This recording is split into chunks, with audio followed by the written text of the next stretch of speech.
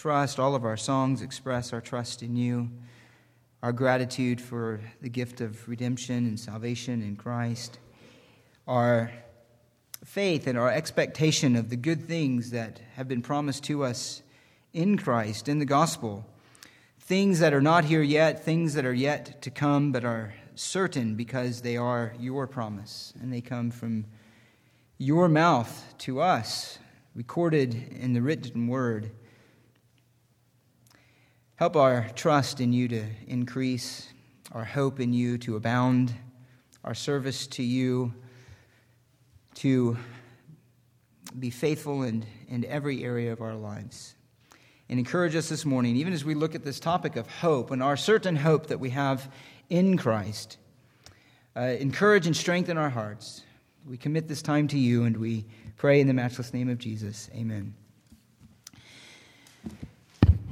Well, this is, again, as I've been mentioning a lot lately, a break from going through a book, beginning to end. We will start one soon. And as a matter of fact, I would ask you to pray. I only have maybe one or two more topics that we'll do as a single topic, and then we'll start in a new book. But there's several that I have on mind, and I'm not sure what to do next. So pray that God would lead us to where He would have us camp for quite a while in His Word. Actually, if you have any suggestions, you can email them.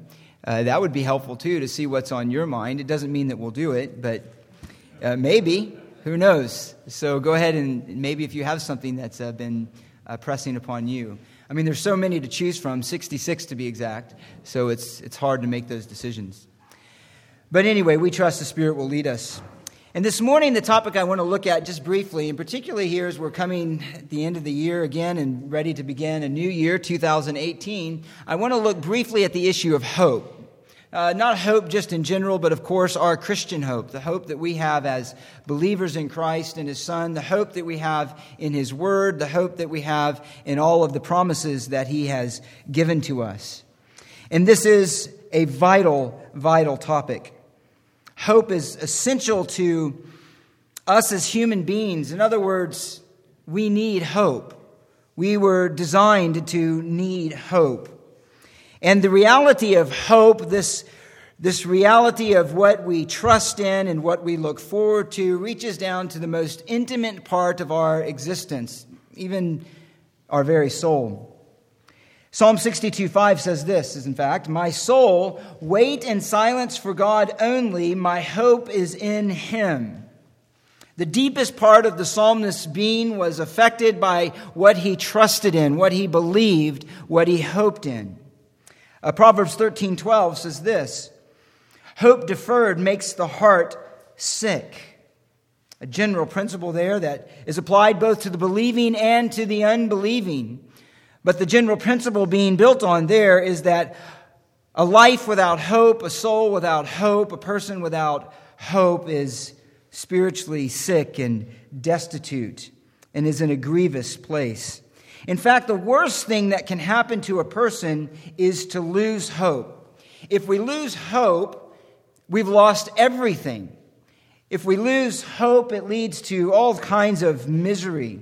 It leads to depression, anxiety, foolish decisions, fear, laziness, despondency, discouragement. When counseling, one of the first things that you want to do when speaking to someone else, counseling them, as it were, from Scriptures, is to give that person hope, is to give them hope. Because usually by the time somebody comes to that point, very often that's the very thing that they've lost. Their circumstances seem dismal. It seems like there's no light at the end of the tunnel. And very often they feel hopeless in their relationships, in their circumstances in life, whatever it may be. And so as those who want to counsel from Scripture, we want to give that person hope to persevere. And with hope, with the reality of hope secured in our hearts, we can endure the fiercest temptations. We can withstand the most grievous trials, again, because it provides the inner strength to persevere. Hope lifts us out of present difficulties, and it sets our minds on a better future, a future promised for us, to us by God. Hope transcends present discouragements by enabling us to get out of circumstances and to see a bigger picture of what God is doing in this world and in our very own lives. It gives us certainty and ultimate joy in the fact that justice will be finally meted out in God's own timing, that righteousness will be established. There are, in this uncertain world, the certain promises of God that we who know Christ have been made to rest in and trust in, and they become the foundation then for our hope. And we need hope. We need it. So the question is, what are you hoping in? And what is it that we should hope for? And how we answer those questions personally, and not just by sometimes the Christian answer of what we should say or what we know we should be hoping in, but what is it deep in the recesses of our own thoughts and of our own heart do we really long for? Do we really hope in? And do we really place our trust? That shows the truest condition of our spiritual lives. So hope is necessary. Hope is absolutely necessary. Let me just mention first, before we move into the certainty of hope, and again, this is just going to be broad. We're going to look at several different aspects of hope. We're not going to cover anything in real depth. I want to present this to you as a broad principle, as a broad foundation for our lives to build on. There is then in hope, let me note, not only is it necessary, but there are different kind of hopes that we have. Of course, there's a general hope that everybody knows of. You know, that I hope things work out for you. I hope things go well. A general kind of hope in events or people that is not certain, even though it may be likely. It's just kind of a general hope in the circumstances of life. And we see that even throughout Scripture. I won't go through the whole list of these, but you see this kind of language even on the pages of Scripture. Paul says in Philippians 2:19, I hope in the Lord Jesus to send Timothy to you shortly so that I also may be encouraged when I learn of your condition. He says, that again in verse 23, I hope to send him immediately as soon as I see how things go with me. And that kind of hope is often expressed in Scripture in the life of Paul. I hope to come see you. I hope things work out. I hope to send this person to you. Those things aren't certain. They're not guaranteed. They're not a promise of God. But they are, in fact, things that he desires. They're things that he wants to come true, even that he expects to come true. When he says that I hope in the Lord Jesus, it means that he hopes before the Lord Jesus. He hopes in confidence of the Lord Jesus' plan and in submission to him. And again, there's many examples of that kind of hope. And we know that kind of hope throughout life. We say that all the time. And most generally, that's how the world expresses the idea of hope. And when I say the world, I mean just general humanity at large. There's also a kind of hope that's commanded to us that's not certain. It's the hope mentioned in 1 Corinthians 13. Except he doesn't use it there. He uses this word. He says, love believes all things. Love believes all things. And that has the idea of hope in it. That has the idea that when we love someone, we hope that they'll make the best decision. We hope that their motives are right. We hope that their true intention is to serve Christ and to follow him and to live for his glory. We always hope for the best. We hope and assume the best about a person, not the worst. That's a part of Christian love. But again, it's not certain. We can be disappointed. People are not always what we expect. Sometimes when we believe the best about a situation, it turns out to be the worst. But always we are to have hope. It's an expression of love. So there's a general kind of hope that we have. There's also a false kind of hope. And again, we're well familiar with that. This is a kind of hope maybe that we sometimes experience in our own lives. We certainly see it around us, and it might in some ways even be a litmus test for some who are here. I don't know. But there are wrong kinds of hope, hopes that will ultimately disappoint. What kind of hopes are those? Let me just list a few of them. There's the kind of hope that someone can have in their own righteousness, that their eternity is secure and their relationship with God is secure because of their own effort, their own religious commitments. It's not the kind of hope that rests solely and completely in Christ. So Paul's told the Jews in Romans 10:3 that they've established their own righteousness and they've neglected the righteousness of God. If you would have asked a first century Jew and Pharisee about his hope for the future, it was secure and confident, but it was a misplaced hope. It was ultimately a hope that was going to be disappointed. And anyone who has a hope in their own works, in their own religion, in their own self-effort to be right with God, at the day of death will be sorely disappointed. It will find that human effort, even the best of human effort, is woefully short of the righteousness of God and will in fact bring not salvation, but only condemnation. There's hope in spiritual delusion. There's hope that comes when there's false teaching, when there's false promises of false religion. It's a kind of hope that will disappoint. Ezekiel mentions this. He says in Ezekiel 13:6, verse 6, just listen, they see falsehood, speaking of false prophets and those who listen to him, they see falsehood and lying divination who are saying, the Lord declares, when the Lord has not sent them, yet they hope for the fulfillment of their word. Did you not see a false vision and speak a lying divination when you said the Lord declares, but it is not I who have spoken? There's a false hope in false religion. There's a false kind of hope in spiritual delusion. You see that kind of stuff all the time as well. We see it in large swaths of certain segments of Christianity that promote the idea of prophecy and so forth. People who see false visions, who give false hope, who make false promises, false declarations of things that God has told them when in fact He has not spoken to them, and those things don't come to pass. And those kind of things, that kind of hope, can leave people in deep and grave disappointment in God and confusion. Something came to me that was supposedly a word from God, and yet it wasn't, and it didn't come to pass, and they don't know what to do with that. So there's a false kind of hope in our own righteousness or spiritual delusion. There's even this kind of wicked kind of hope that we have sometimes. Hope that sinful plans will come to pass. Again, we see that in many places, but in Proverbs, the wise Solomon, the father in Proverbs, warns his son, and he says this of sinners. He says in verse 10, my son, if sinners entice you, do not consent.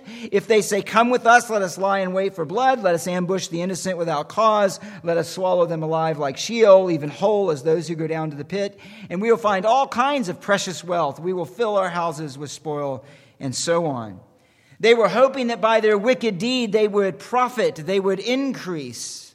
And Solomon warns his son that don't believe them, because the end of that is going to be sorrow and death, not life and not joy, not the good things that God has promised to those who would fear Him. And again, there's many examples of that. There's hope in the resources of this world. Psalm 33:17. A horse is a false hope for victory. In other words, those who would go to battle and not put their hope in God, not put their hope in His promises, but rather put their hope in their own ingenuity, their own strength. Nations might put their hope in their own military, their own soldiers, their own training, their own wealth, their own might. Nations and people might put their hope in man to deliver them from calamity. Isaiah 20 says this, and they will be dismayed and ashamed because of Cush, their hope, and Egypt, their boast. So the inhabitants of this coastland will say in that day, behold, such is our hope, where we fled to help to be delivered from the king of Assyria, and now, and we, how shall we escape? In other words, they put their hope in man. They put their hope in a nation. They put their hope in a king and didn't put their hope in God, and ultimately they were disappointed. There's other kinds. Let me mention two more. There's hope in personal strength and wisdom. Proverbs 26:12. Do you see a man who is wise in his own eyes? There is more hope for a fool than for him. There's hope in wealth. And so Paul warns in 1 Timothy 6:17, don't put your hope in the uncertainty of riches. So that's just a list of a few of the things that Scripture recognizes that we can hope in, but ultimately it's a hope that will be disappointed. It's ultimately a hope that will fail. It's ultimately a hope that will not deliver what it promises. And in fact, as you're well aware, unbelievers have a hope that ultimately many will work out in the end, that death is the end of this life, those who reject the promises of God, the Word of God. And so really, they're described by Paul in Ephesians 2:12 as those who have no hope. Those who have no hope. And it isn't to say that there aren't a kind of hope that false religion delivers. He's not saying they don't have any concept of the idea of hope, but ultimately, whatever the unbeliever hopes in apart from Christ will fail. They are without any reality of hope. Any reality and any certainty of the things that they hope in will come to pass. And that's all of us apart from Christ. As a matter of fact, that's what he's saying there, that before they came to know Christ, the Gentiles, they had no hope, no real hope. And so what does somebody do that has no real hope in the future? No real hope of the promises laid up for them in Christ? They live for this world. They live for this world. They eat and they drink and they're merry. And so there is a false kind of hope. There is a false kind of hope that will end in despair. But the hope I want to focus on in the remainder of our time is the certain hope of Christians. The certain hope of Christians. The kind of hope that Scripture points us to isn't the empty kind of hope that the world has. It's not a general kind of hope, and it certainly isn't a false hope. It is a hope that is certain. It is a hope that is grounded in the promises of God, grounded in the Word of God, grounded in the resurrection of Christ, all things I'll mention later. It is a hope that cannot fail. It is a hope that will not disappoint. As a matter of fact, Paul says in Romans 10, whoever believes in him, whoever believes the message of the gospel will not be disappointed. Will not be disappointed. In other words, those who place their hope in Christ will find him to be everything that he has promised to be. A Savior, a Lord, Master, a King, and a good King at that. Let me read out one other passage to you just on this point, and we'll look at it a little more closely. He says this. In Hebrews 6:18, he says this, or actually in verse 17, he says, in the same way, desiring even more to show the heirs of the promise the unchangeableness of his purpose, God interposed with an oath, so that by two unchangeable things in which it is impossible for God to lie, we who have taken refuge would have strong encouragement to take hold of the hope that is set before us. This hope we have as an anchor of the soul, a hope both sure and steadfast, and one which enters within the veil, where Jesus has entered as a forerunner for us, having become a high priest forever according to the order of Melchizedek. The very hope of the gospel, he says here, is an anchor of the soul. It grounds the soul. It makes the soul immovable. What is an anchor that's cast at sea? What does it do? It keeps the ship in one spot. Even though it's battered by waves, strong winds, whatever may come, if the anchor is secure, then the ship is going nowhere. That's the picture of the believer.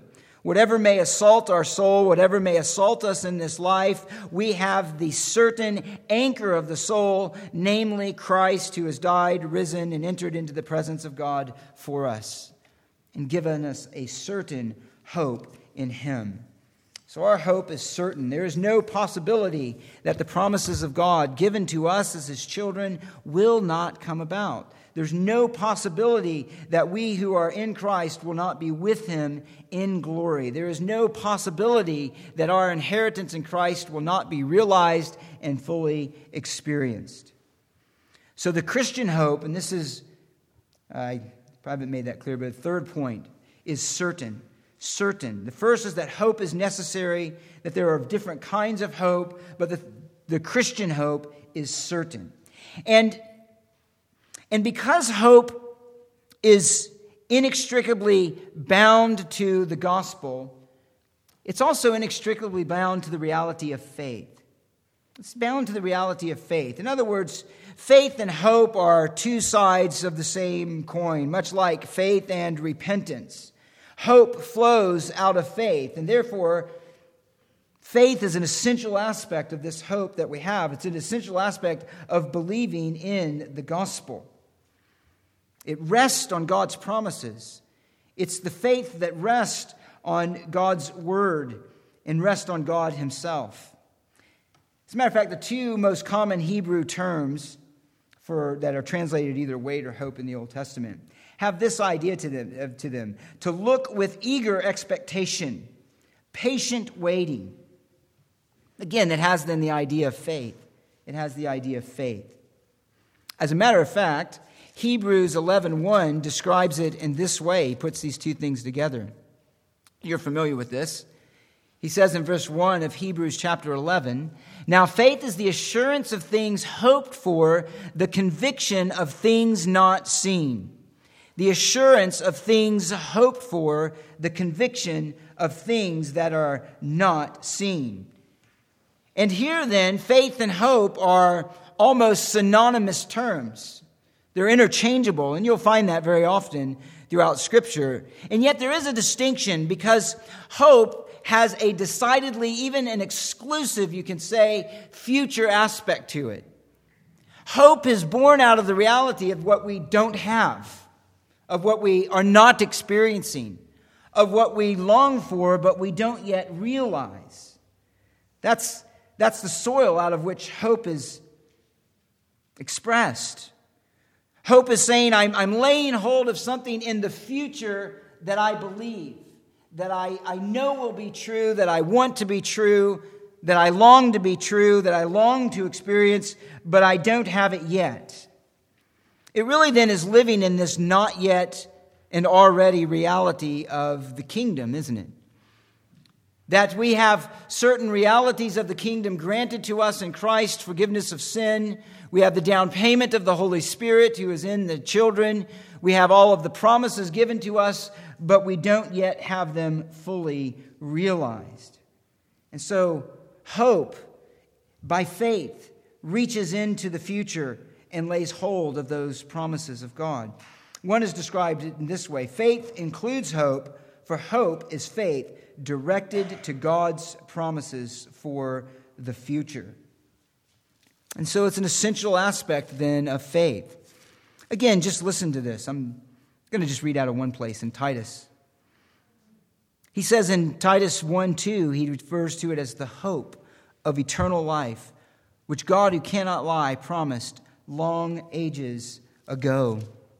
In verse 13 of chapter 2, he says that we as Christians are looking for the blessed hope and the appearing of the glory of our great God and Savior, Jesus Christ. In verse 7 of chapter 3, he says that we, being justified by His grace, we would be made heirs according to the hope of eternal life. In other words, it's essential to our faith. It's essential to our trust in Christ. It's essential to how we live in this world, that we look not at things as they are, but what God has promised us. That is our hope.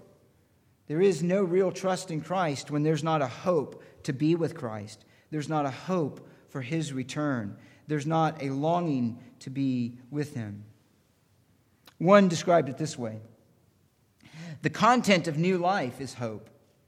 The content of new life is hope. The life of believers is totally sustained and guided by hope. Hope characterizes their whole lifestyle. It is not a static possession, but living and active and strong. It reaches out and binds believers to the heavenly inheritance. So then how then do we strengthen this hope? How do we strengthen this hope? How is this hope made certain for us? Let me suggest to you just a few ways here. One is this: it's because hope is grounded in and shaped by Scripture. It's grounded in and it's shaped by Scripture. In other words, your hope as a believer, your hope as a Christian, if indeed you have hoped in Christ, is going to be as strong and as steadfast as is your knowledge of His Word.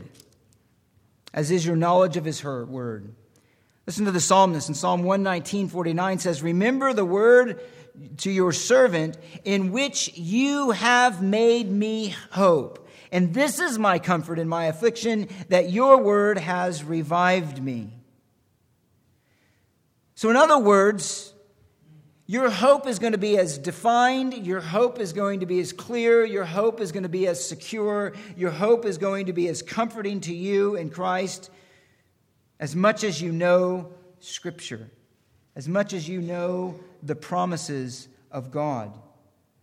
For indeed, that's all that we have to hope in, are the promises that God has given to us. The promises that He's given to us. And it's in those promises of Scripture, the promises of God to His people in the written Word, that we find our encouragement and our hope.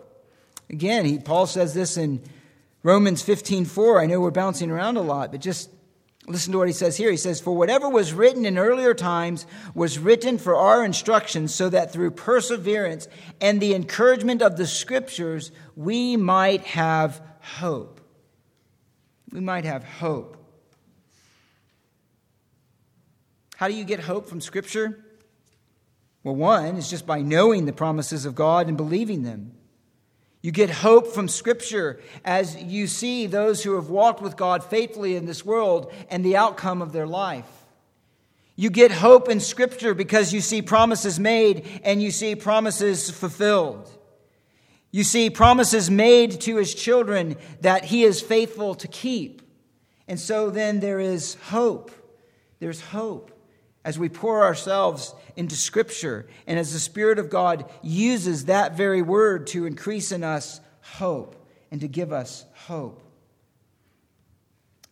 In Romans 4:18 it says, "Abraham in hope against hope believed the promises of God."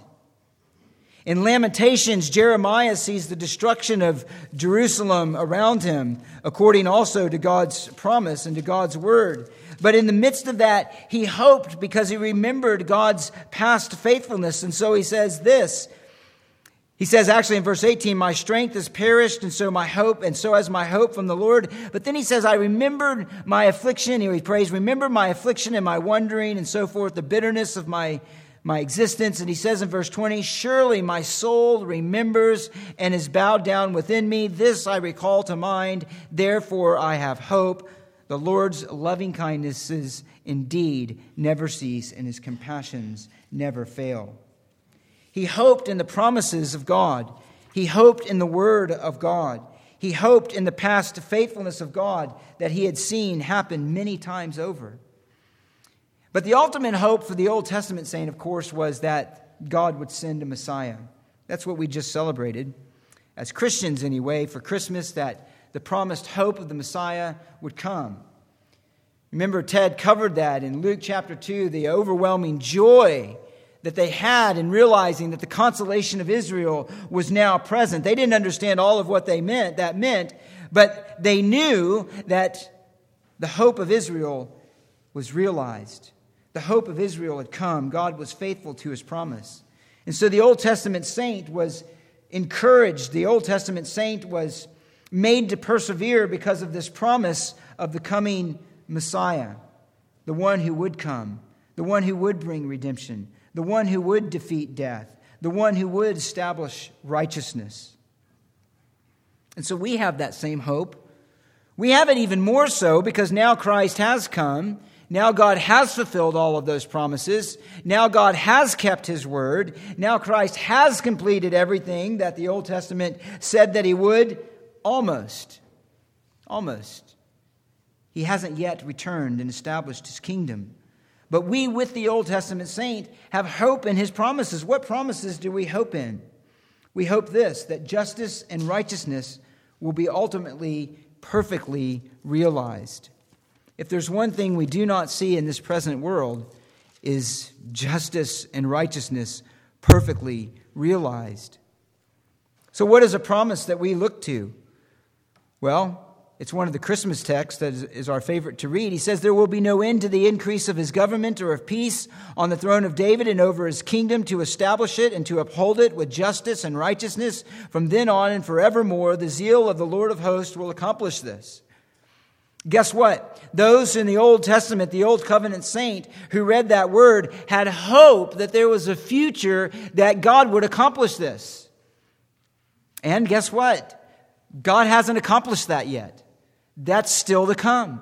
We, with the Old Testament saint, though we have more of that promise given to us or realized in the fact that Christ has come and died and risen from the dead, He has not yet established His kingdom. We still await a kingdom of perfect justice and righteousness to be established on the earth.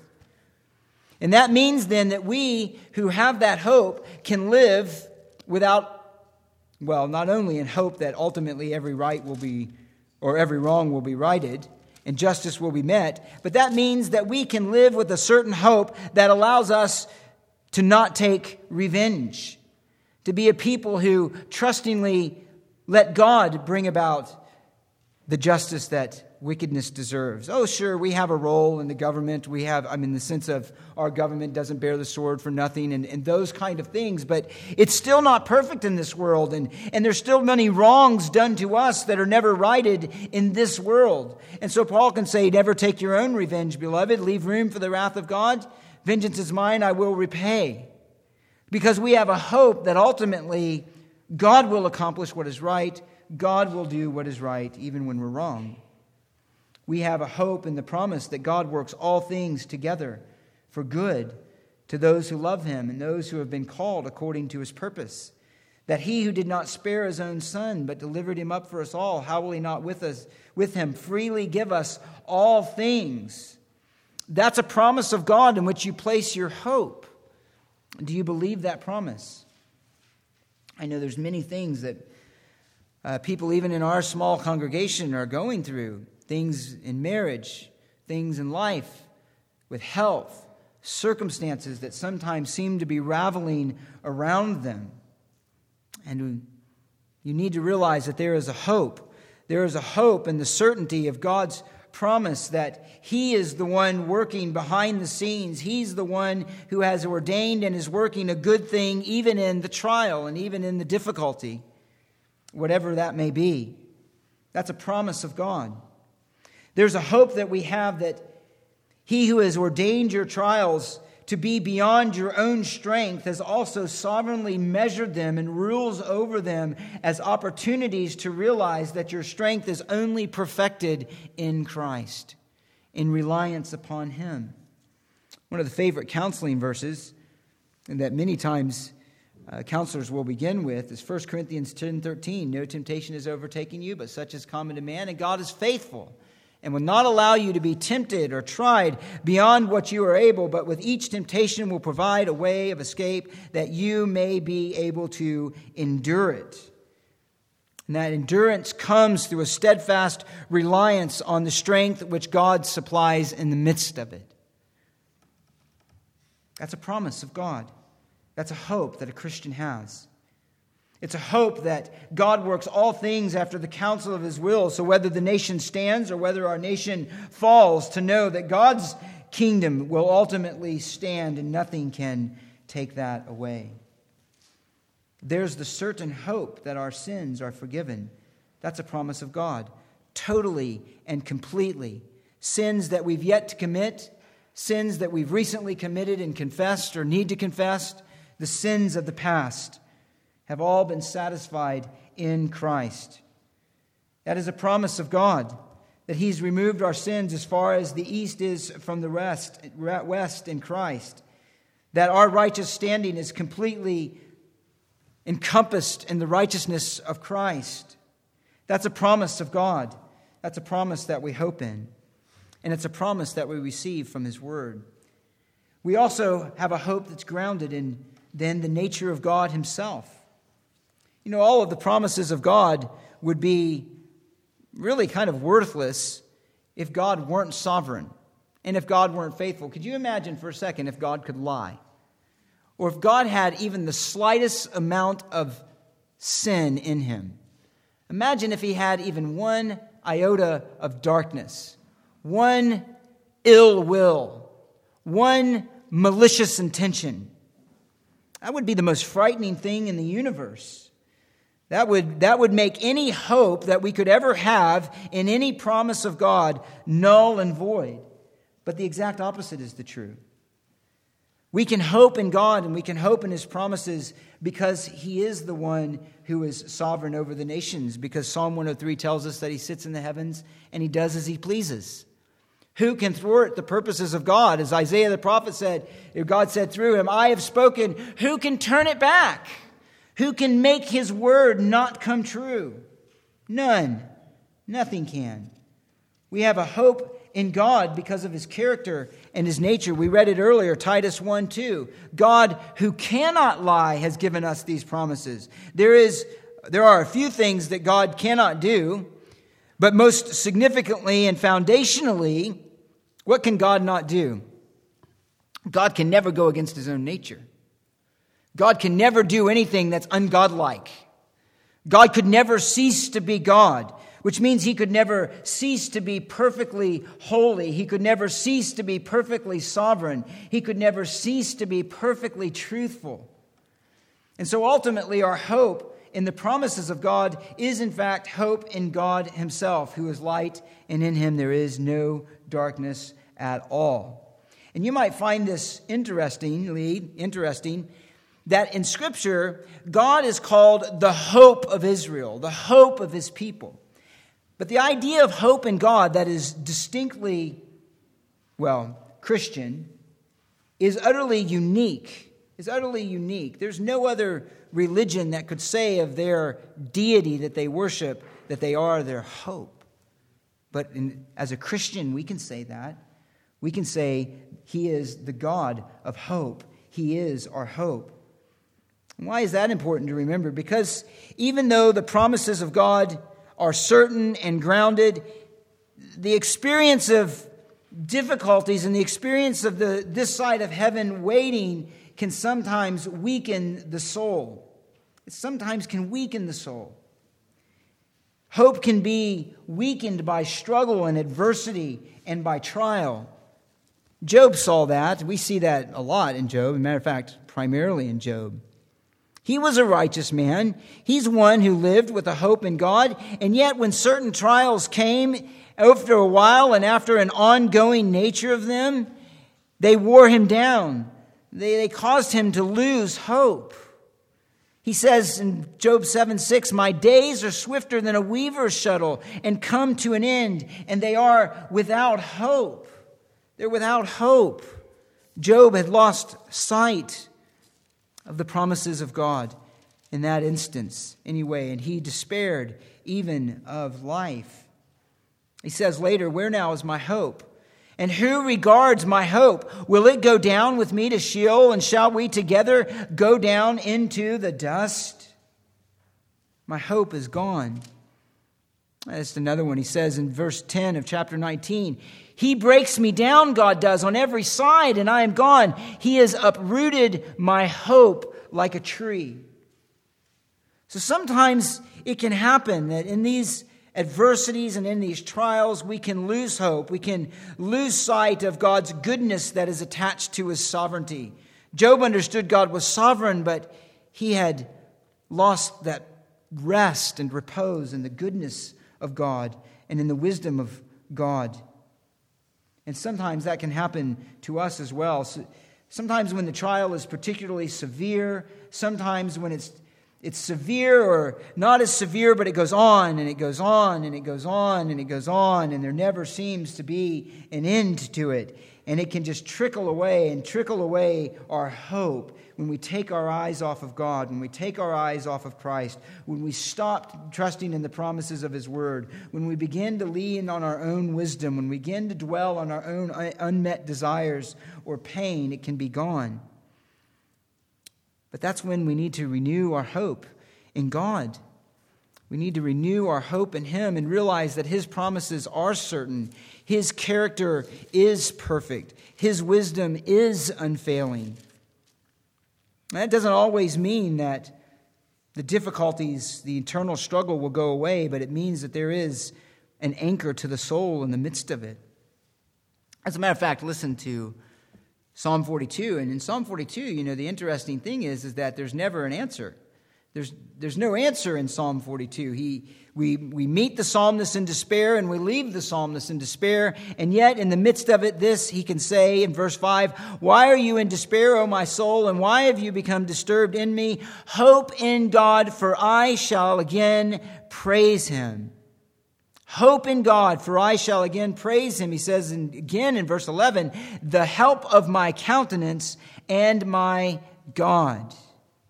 He says the same thing in Psalm 43. And this is a man who was suffering deeply, who was thirsting for God, and yet he can only say, "My tears have been my food night and day."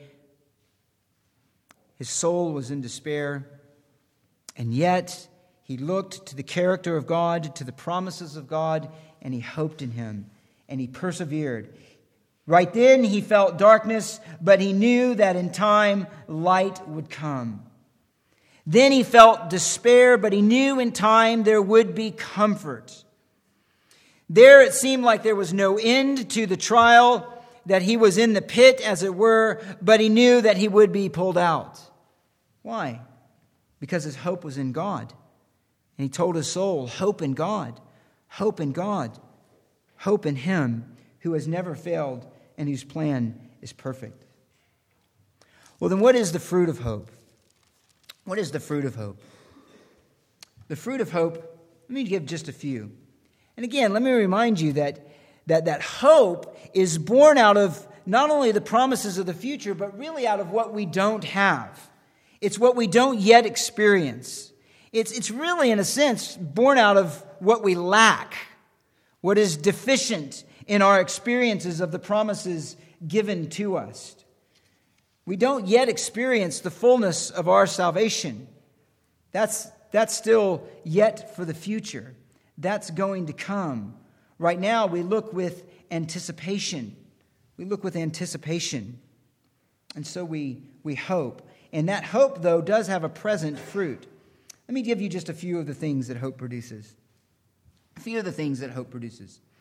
One, when we are grounded in hope as believers, we will have an attitude of worship and praise in our life to God, even in the midst of adversity.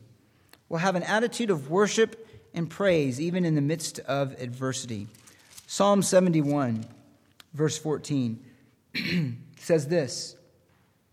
And this is, as is so often, a psalmist who finds himself in adversity and in difficulties. He says this, "But as for me, I will hope continually and will praise you yet more and more. My mouth shall tell of your righteousness and of your salvation all day long, for I do not know the sum of them." God had given him promises, and so in the midst of his adversity, his hope enabled him yet to praise God, to worship him, to declare his righteousness, to have confidence in his salvation. Because hope believes the promises of God in doing good for his children. Hope realizes that God is our rock and our refuge and our deliverer, and it can offer him praise in the midst of adversity because it knows that he is the one who is sovereign over our troubles, and in his own due time he will bring them to an end. So biblical hope doesn't mean the absence of troubles, it means the strength to endure. Matter of fact, one has said this: biblical hope does not reduce the ingredients of living, but adds God to the equation. Have you ever done that? Been in a conversation and somebody's complaining about their trial or the adversity, and do you ask yourself sometimes, where is God in all of that? Where is God in all of that? That's actually a good question for us to ask each other sometimes. Where is God in all that? Where is his purposes? When all it is that we see is despair, we need somebody to remind us of that God is the one on the throne. Anyway, the quote says this, but it adds God to the equation. Hope shouts, not because there is no enemy, but because God gives the triumph. Hope sings, not because there is no night, but because God gives songs in the night. The pulse of hope, then, is praise. It's praise. Hope produces in the soul, secondly, then, spiritual blessedness. Spiritual blessedness. Psalm 146, verse 5, says this. Psalm 146, 5 says this: "How blessed is he whose help is the God of Jacob, whose hope is in his God, who made heaven and earth, the sea and all that is in them, and who keeps faith forever, who executes justice for the oppressed, who gives food to the hungry. The Lord sets his prisoners free."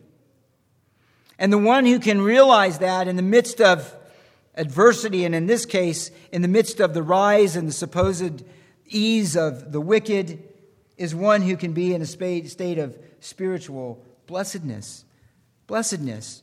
To hope in God is to be in a state of knowing His blessedness, the blessedness of security in Him, the blessedness of His comforts and consolations to the believing soul. To know that the God of heaven and earth has your interests near to His heart, that He guards your ways, that He measures your adversities, and that He supplies you with every inward encouragement as you trust Him.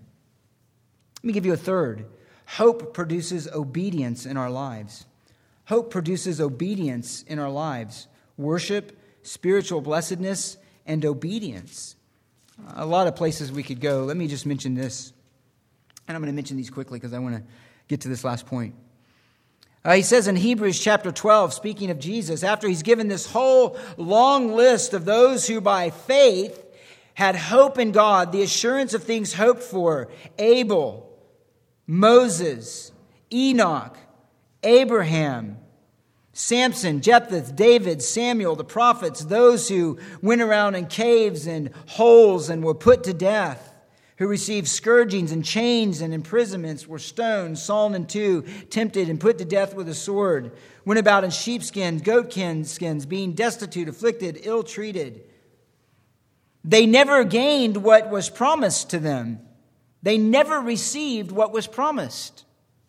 But they lived in hope, and so they were able to persevere. And the ultimate example of that in Hebrews 12 is Christ. He says this, we fix our eyes on Jesus, the author and perfecter of faith, who for the joy set before Him, that's His certain hope of what He knew was the end of His obedience and His sacrifice, endured the cross, despising the shame, and has sat down at the right hand of the throne of God.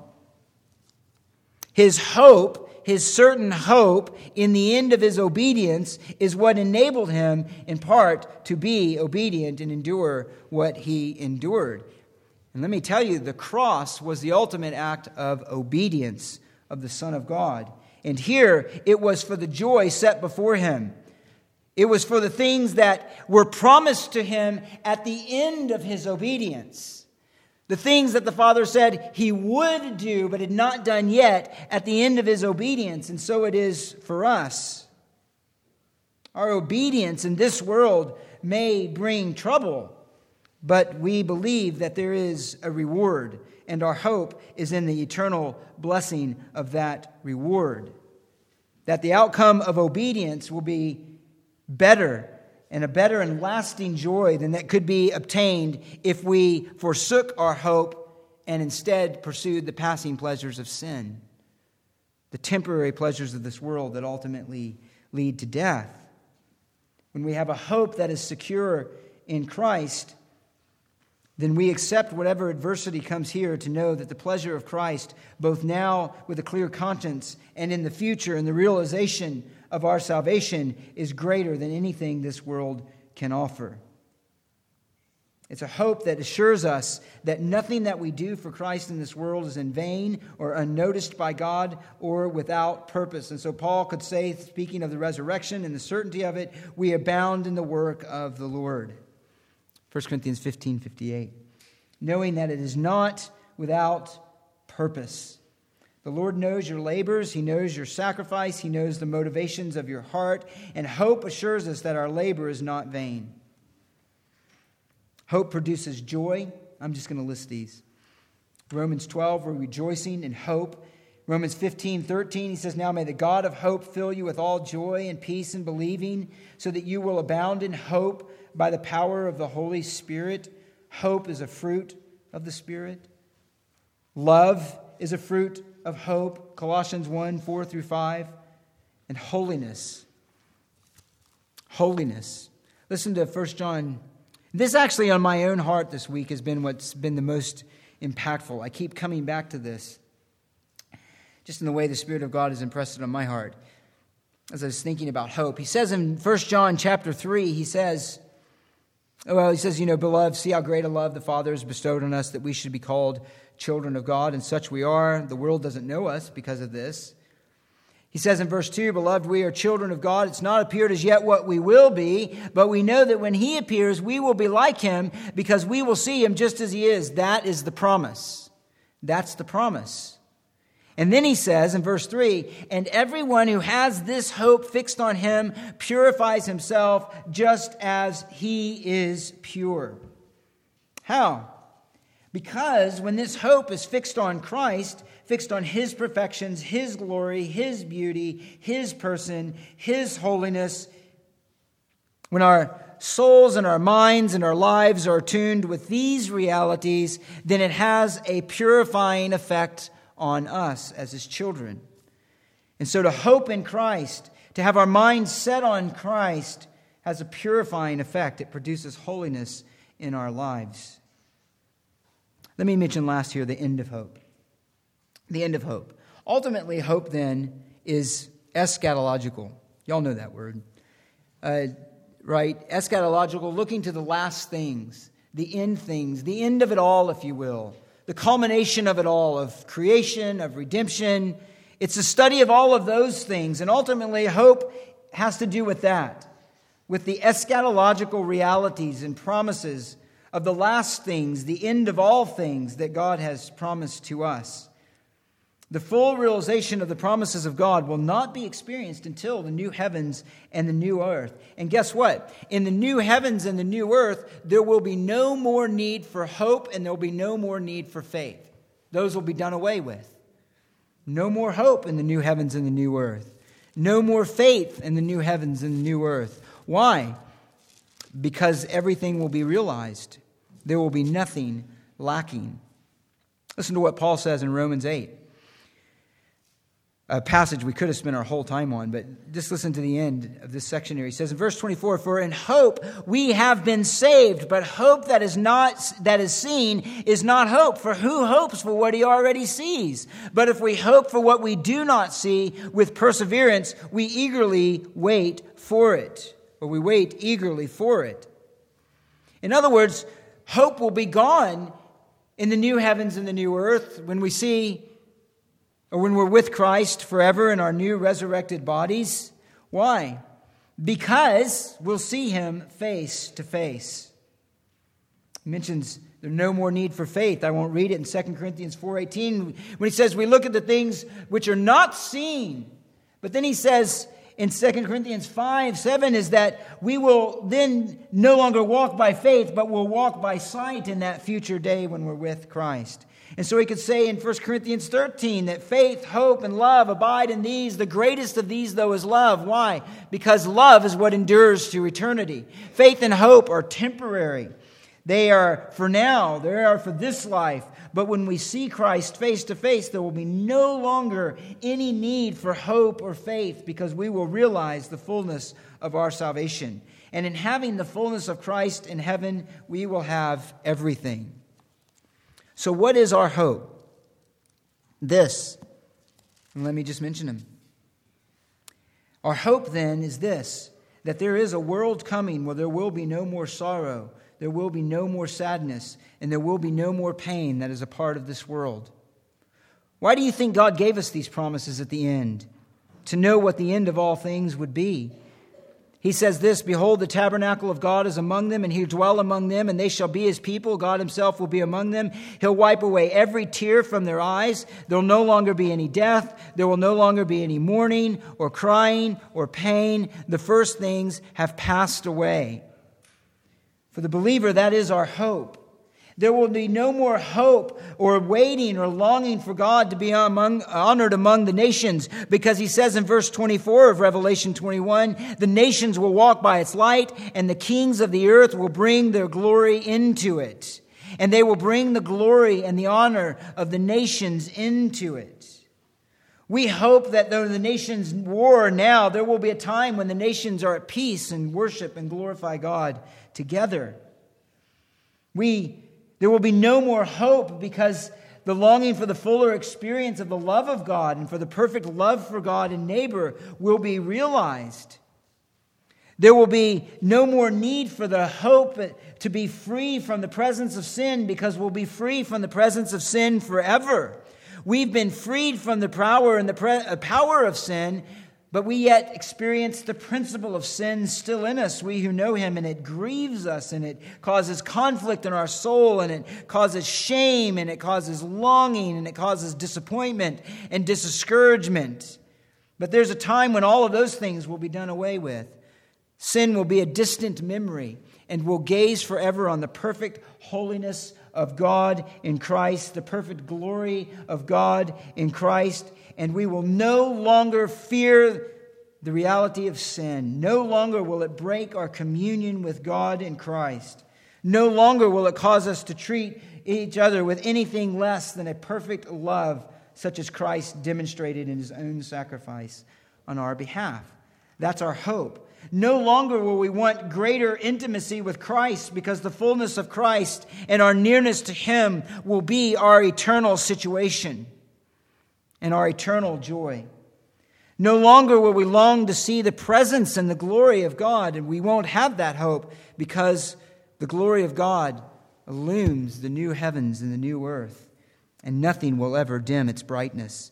In fact, it will only increase in our hearts and our experience as we walk and live in his presence forever and ever. That is our hope, and as Christians, we need to lay hold of those things. We need to meditate on them. Whatever adversity that we're going through, whatever trial and difficulty, our hearts are lifted out of it into the presence and the promises of God when our hope and our faith is secure in him and in his word. Well, that's the end of it. I went a couple minutes over. Let me go ahead and pray, and we'll forego our song this morning. I know it's kind of odd when we don't have our song, but we won't. So this closing prayer will be it, and then we'll be dismissed afterwards. Father, how easy it is to lose sight of all the promises that you've given to us in your Son. Though every promise in him is yes and amen, is certain and guaranteed. How easy it is to get distracted by our own temptations in this world and forget that our true joy is in you alone, O Christ. I ask you, and we together, that you would turn our hearts and our affections to Christ, that we might be more diligent in our pursuit of holiness and righteousness in this world. For those who are suffering extreme difficulties and trials, a testing of their faith, which has brought them to the end of themselves, who don't know what the future holds, who don't know what the end of these circumstances will be in this life, I pray that you would encourage them with the hope of your promises, the hope of your assurance that nothing in their life is in vain or out of control or without your divine intention to produce good in them and ultimately for them. That your wisdom can be relied on, that your word can be trusted, and that you would give them the encouragement and the hope of Scripture. And Father, help all of us, by our certain hope in heaven, to live even as demonstrated ultimately by the Lord Jesus, but so many that went before us, to live lives of faithfulness where we value the things that are valuable indeed, and we pursue the things that are worth pursuing, those things that are eternal and not passing. Help us to be a people who live differently, because our hope is settled in the kingdom yet to come and the salvation that has been guaranteed to us in Christ. We thank you for your promises, your Spirit. We thank you for your Son, in whom all of them are realized. And it's in his name we pray. Amen.